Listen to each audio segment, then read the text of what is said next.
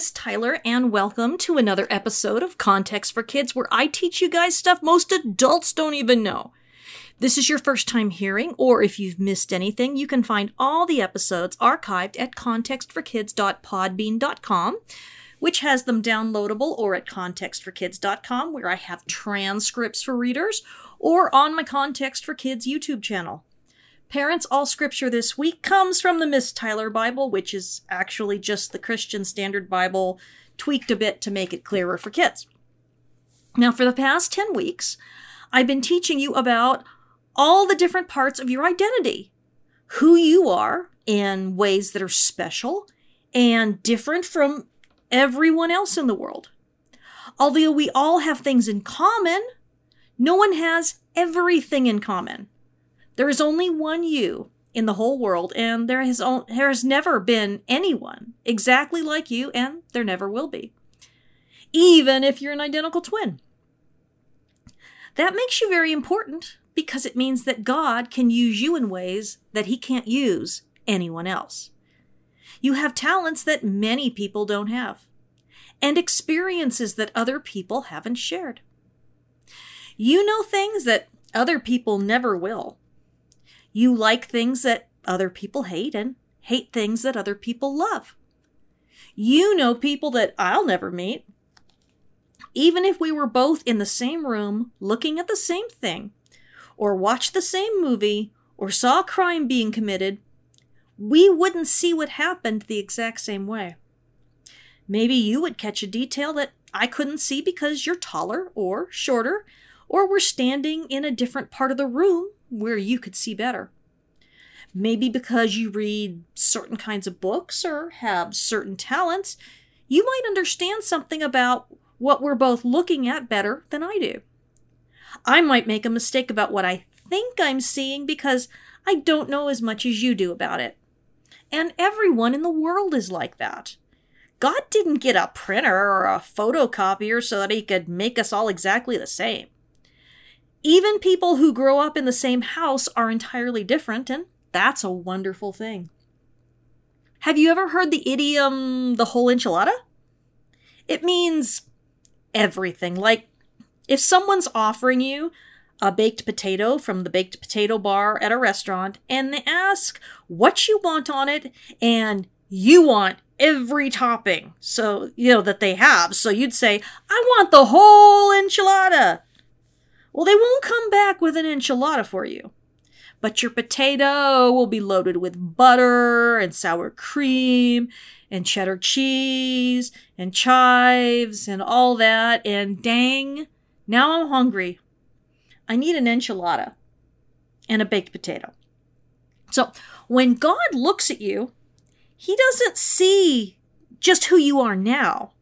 He sees who you can be if you follow him. He sees everything that you've ever experienced. He sees your talents and abilities, what you do and do not like, where you go, what you do, how you treat people, who you know and who you don't know. And he knows just how to get you from where you are right now to where he knows you can be and who he wants you to be. When he sees you, no matter what you've done or how you feel about yourself, he doesn't see you as a total failure, but as someone who will be incredibly spectacular as you keep working to become more and more like Jesus every day. God sees you as special right now. Someone he loves. Someone Jesus loved enough to die to protect from sin and death. When Jesus died, he was investing in your life. Do you know what that means? Investing in something? An investment is when somebody takes what they have, usually time or money, and spend it so that, they can be a part of something. People might invest in a house to live in, but even after they paid for the house, they still have to pay attention to it and fix what's broken, which takes time too. Sometimes they'll need to work on the house so that is what their family needs. They might need to add on extra rooms if their family gets big enough, or fix the roof if a tree falls on their house. So many possibilities. And we just never know all that we will have to invest our time and money in when we buy a house to live in. Some people invest in the stock market, hoping that the money they put in will make more money, but sometimes they lose money. Maybe they will invest in a new car so that they can get to work more easily. Some invest in silver and gold coins, hoping that they'll be worth more someday. But when we invest, we don't know what will happen. We don't know if we'll make money or lose money. We don't know if our really nice neighbors that are there when we move in will move away and some awful people will live near us instead. We can try to invest wisely so we don't waste our money, but we never know for sure if we've made a mistake until it's too late to fix it.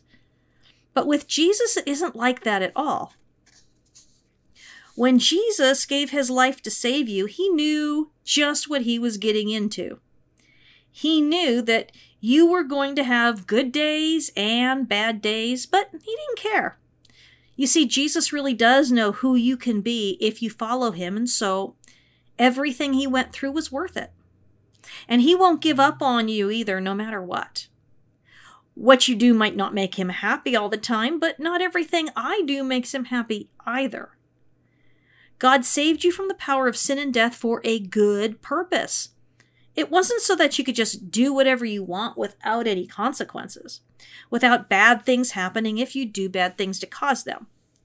God made you so that the kingdom of heaven, which is God's kingdom here on earth, with his followers doing what he wants by loving people, he wanted the kingdom to be better than it is right now, and so he made you to help him make it even bigger and better. He created you so the world would be a better place and not a worse place. And it is the responsibility of everyone who loves Jesus to do that. Of course, the first way we work on it is to stop doing the things that we know are just awful. Bullying, teasing, name-calling, fighting, stealing, lying, cheating, all the things that show the world that we don't really love other people and we're no different from the people who don't even know Jesus at all. When we come to know Jesus, he changes us from the inside out and we want different things. And we grow to want to treat people with kindness and love.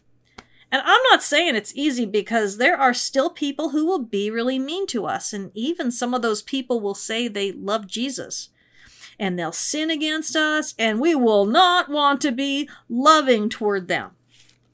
But God can change our minds on that too. In fact, whenever we do anything to be more like Jesus, God will help us, even if we don't know it. But when we're being mean, it isn't God helping us to go that way. Satan wants us back in his kingdom, and he will always be helping to make that happen. But he can't do it unless we follow him back there. We have to make a choice.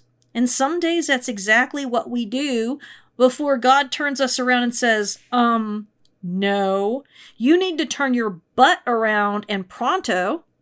Isn't that what God did with Cain? Dude, if you do not get a grip on your attitude and quick, bad things are going to happen. Cain made the wrong choice, but we can make the right choice. Now, imagine the things you will do and the places you'll go and the people you'll meet just because you are you. Your interests will take you to places many others won't even bother going. Your talents will put you in situations and jobs in companies that most people have never even heard of. You will live in certain places, towns, and neighborhoods that most people will only ever see on a map. And when you are in those places, you will have opportunities that no one else will have. You will talk to people about things that no one else can talk to them about. You will see ways to be kind, helpful, and loving that no one else will see. And the reason why is because when God was making you, he said something like, "This kid is the whole enchilada. They are exactly who they need to be so that the world can be a better place. All I have to do now is wait for them to grow up a little so I can teach them how to be the amazing person I know they can be. My kingdom needs this kid. Now, of course, God could snap his fingers and make the world better, but that's never how he's chosen to do things.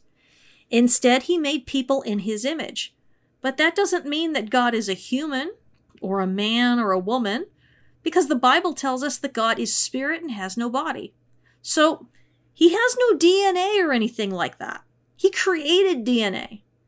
It means that we're supposed to look like him in how we act, how we treat the world around us, and one another. It means that he wants us to learn to be wise like he is, and good. God is generous with the people who love him and the people who don't. Have you ever wondered what the world would be like if it only rained on the land of the people who worship God? Or if the gardens of cruel people wouldn't grow any food? Well, people would be forced to worship God just to survive, and so it would be a choice between eating and dying. They wouldn't really love God. They would just be trying to stay alive. God wants people to love him because he deserves love, not because he has to force them to do it. He isn't buying our love or bribing us with stuff. We love him because he is wonderful and good. And when people see us, God wants it to be like they're looking at him in a mirror. God has chosen you, and me too, to make the world better. But he won't snap his fingers and force us to do it. He wants you to see what he's doing in the world, that it's good, so that you want everyone to know him. Your identity, who you are, is a big part of how he gets that done. You may be a boy who loves to dance ballet and paint beautiful pictures, and so you might end up in an art gallery in a city in India someday when somebody comes up to you and asks about your painting, and while talking, you find out that they don't really know about Jesus. And you teach them about the gospel and that God's kingdom is already here with us because of what Jesus did. No one else will have that opportunity, but because you are the exact person you are, God can use you to teach someone he loves, but who doesn't know him yet. Maybe that person doesn't think that women should be listened to, so it's a good thing that you're a man. Or maybe you're a girl who likes to catch frogs and climb trees, and maybe someday you will be climbing a mountain and you hear someone calling for help. And down in a deep crevice, which is a crack in the ice like a canyon, you will see that another woman has fallen in there. You will use your ropes to haul her out of there, put up your tent, place her in your sleeping bag, and make a fire to keep her warm and alive. And you feed her before taking her back down the mountain. If you were a man, she might be scared to trust you. But because you're a woman, she feels safe with you, and when she finds out you're a Christian, she wants to know all about that. But if you weren't exactly you, you wouldn't be there, and you wouldn't meet her, and maybe she would have died. If you aren't you, then all sorts of things that are supposed to happen just might not happen. Who you are is a combination of all the things we've been talking about for all these weeks. Your talents, abilities, and interests, and the choices you make about what you do with them is a huge part of who you are. Whether you are a girl or a boy is very important because people will react to men and women differently. Sometimes God has something that needs to be done by a man, and sometimes he has something that needs to be done by a woman. You know, it's like my cats. They will not let my husband clip their claws at all. They don't trust him to do it, and we aren't sure why, but they'll lay nicely on their backs while I do it. Maybe it's because they find my voice more comforting, or I'm more gentle about it, or maybe because my hands are more delicate and my fingers are thinner so I don't accidentally hurt them as much. When that job needs to be done, it just goes to me and not to him. But he loves the cats just as much. In some cultures, women aren't permitted to talk to men who aren't family members, and so God would send a man for that job to talk to the men. Women and children who have been abused sometimes can't talk to a man and feel safe. So God sends women to help them out. It isn't about boys or girls being better than one another, but about God loving a person enough to send the exact right person for the job he wants done. What if you're in a wheelchair? You're going to see the world from a very different angle, and you have different experiences, and another person who's in a wheelchair or maybe who has leg braces is going to feel a lot more comfortable around you than me because they'll feel more understood. There are things that you will understand that I won't. And you won't say the things that I don't know are really dumb. Or how about if you're from another country, so you know how to speak more than one language? If someone needs help and I can't understand them, then I can't help.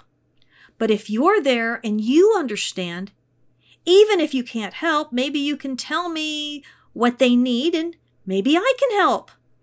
The kingdom of God is about working together as a team according to all of our gifts.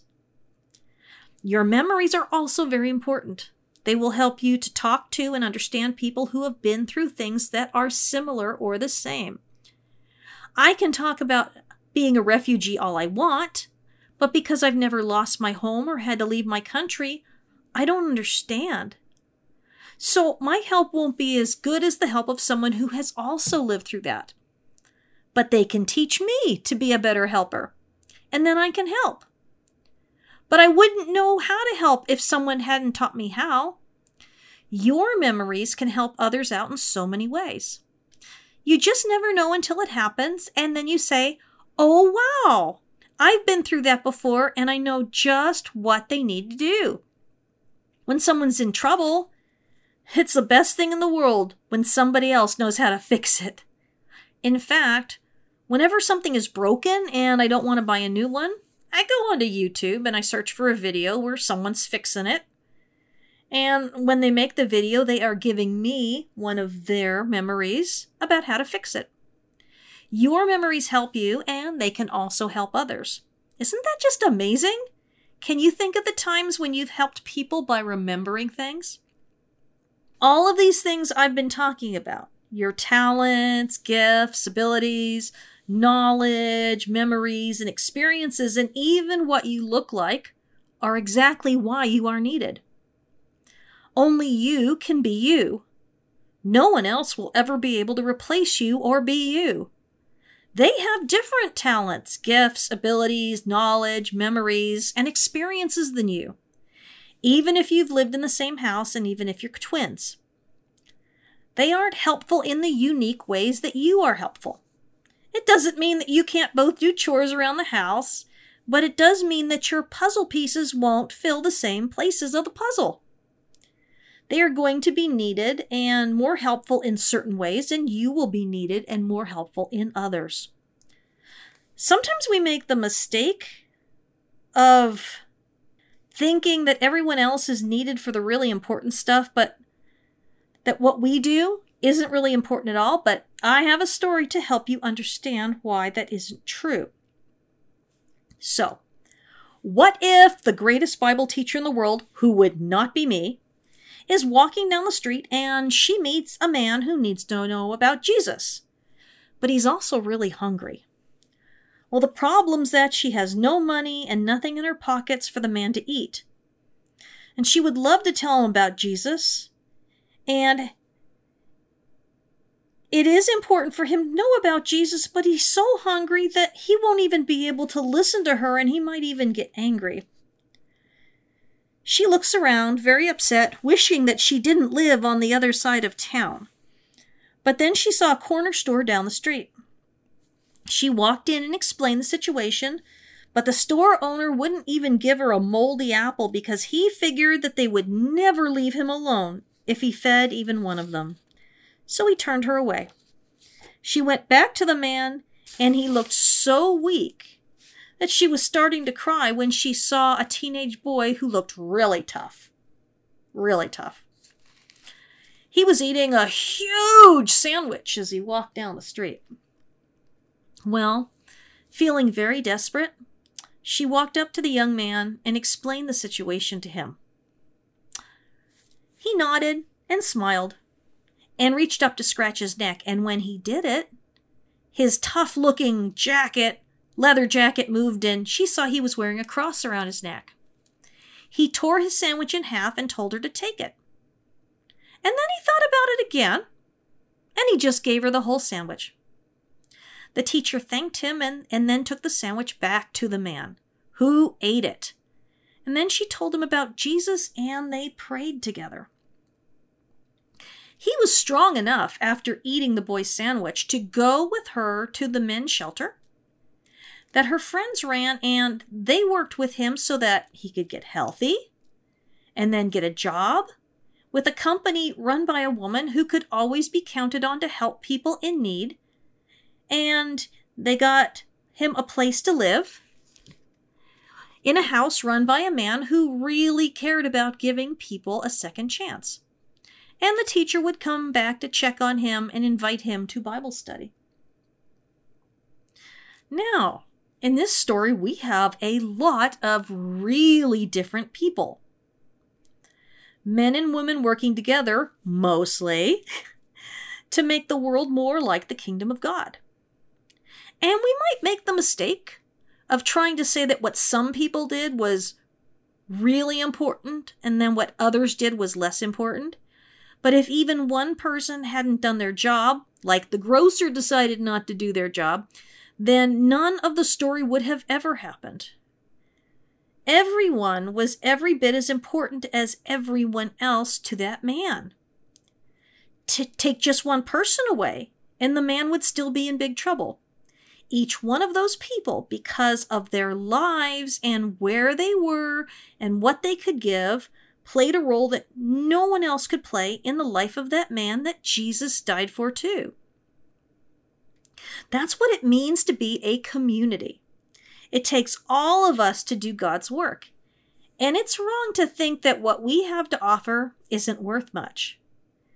When the man received the sandwich, that was exactly what he needed, because without that sandwich, none of the rest would have happened. And the teenager who gave up his lunch probably didn't even think it was any big deal. What you can do is important too, even when it seems like nothing. Our lives are about what we do when we have the opportunity. Will we be kind or cruel? Generous or greedy? Will we think we're better than everyone else, or will we know that people deserve to be helped when bad things happen to them? What we do tells people who we are, and when we tell them we're Christians, what we do tells them what they should think about God. That tough-looking teenager with the sandwich told the world that God is generous. The teacher told the world the good news that God came to us through his son Jesus to rescue the world from evil and death. The people who ran the men's shelter tell us that God is looking out for us and has a place for us even when we don't think he even cares. The woman who hired the man tells us that we have a purpose, we are useful, and needed to get the job done. The family who ran the boarding house where he lived tell us that God is very concerned about the things we need. And when the teacher came back to check on him, she tells us that we're not abandoned and are worth remembering. You see, it takes every single one of us working together to show the world God's identity. To be his mirror. Our identities work together to give the world an image of what God is like. When Jesus was here on earth, he did that perfectly, and he never let God down. We make mistakes, and sometimes we make God look bad by the things that we do but shouldn't. But that doesn't mean we give up. The most important part of your identity comes down to how you use it to show the world what God is like. That's what being an image bearer means. Being created in the image of God. That's why you were created and why you are different from everyone else who has ever lived. We need you to show us something about God that we can't see without you. I love you. I'm praying for you, and I want you to really think about how you help the world to see God. And you know what? I've had really a lot of fun teaching you about identity, but next week we are going to get back to Abraham. See you soon.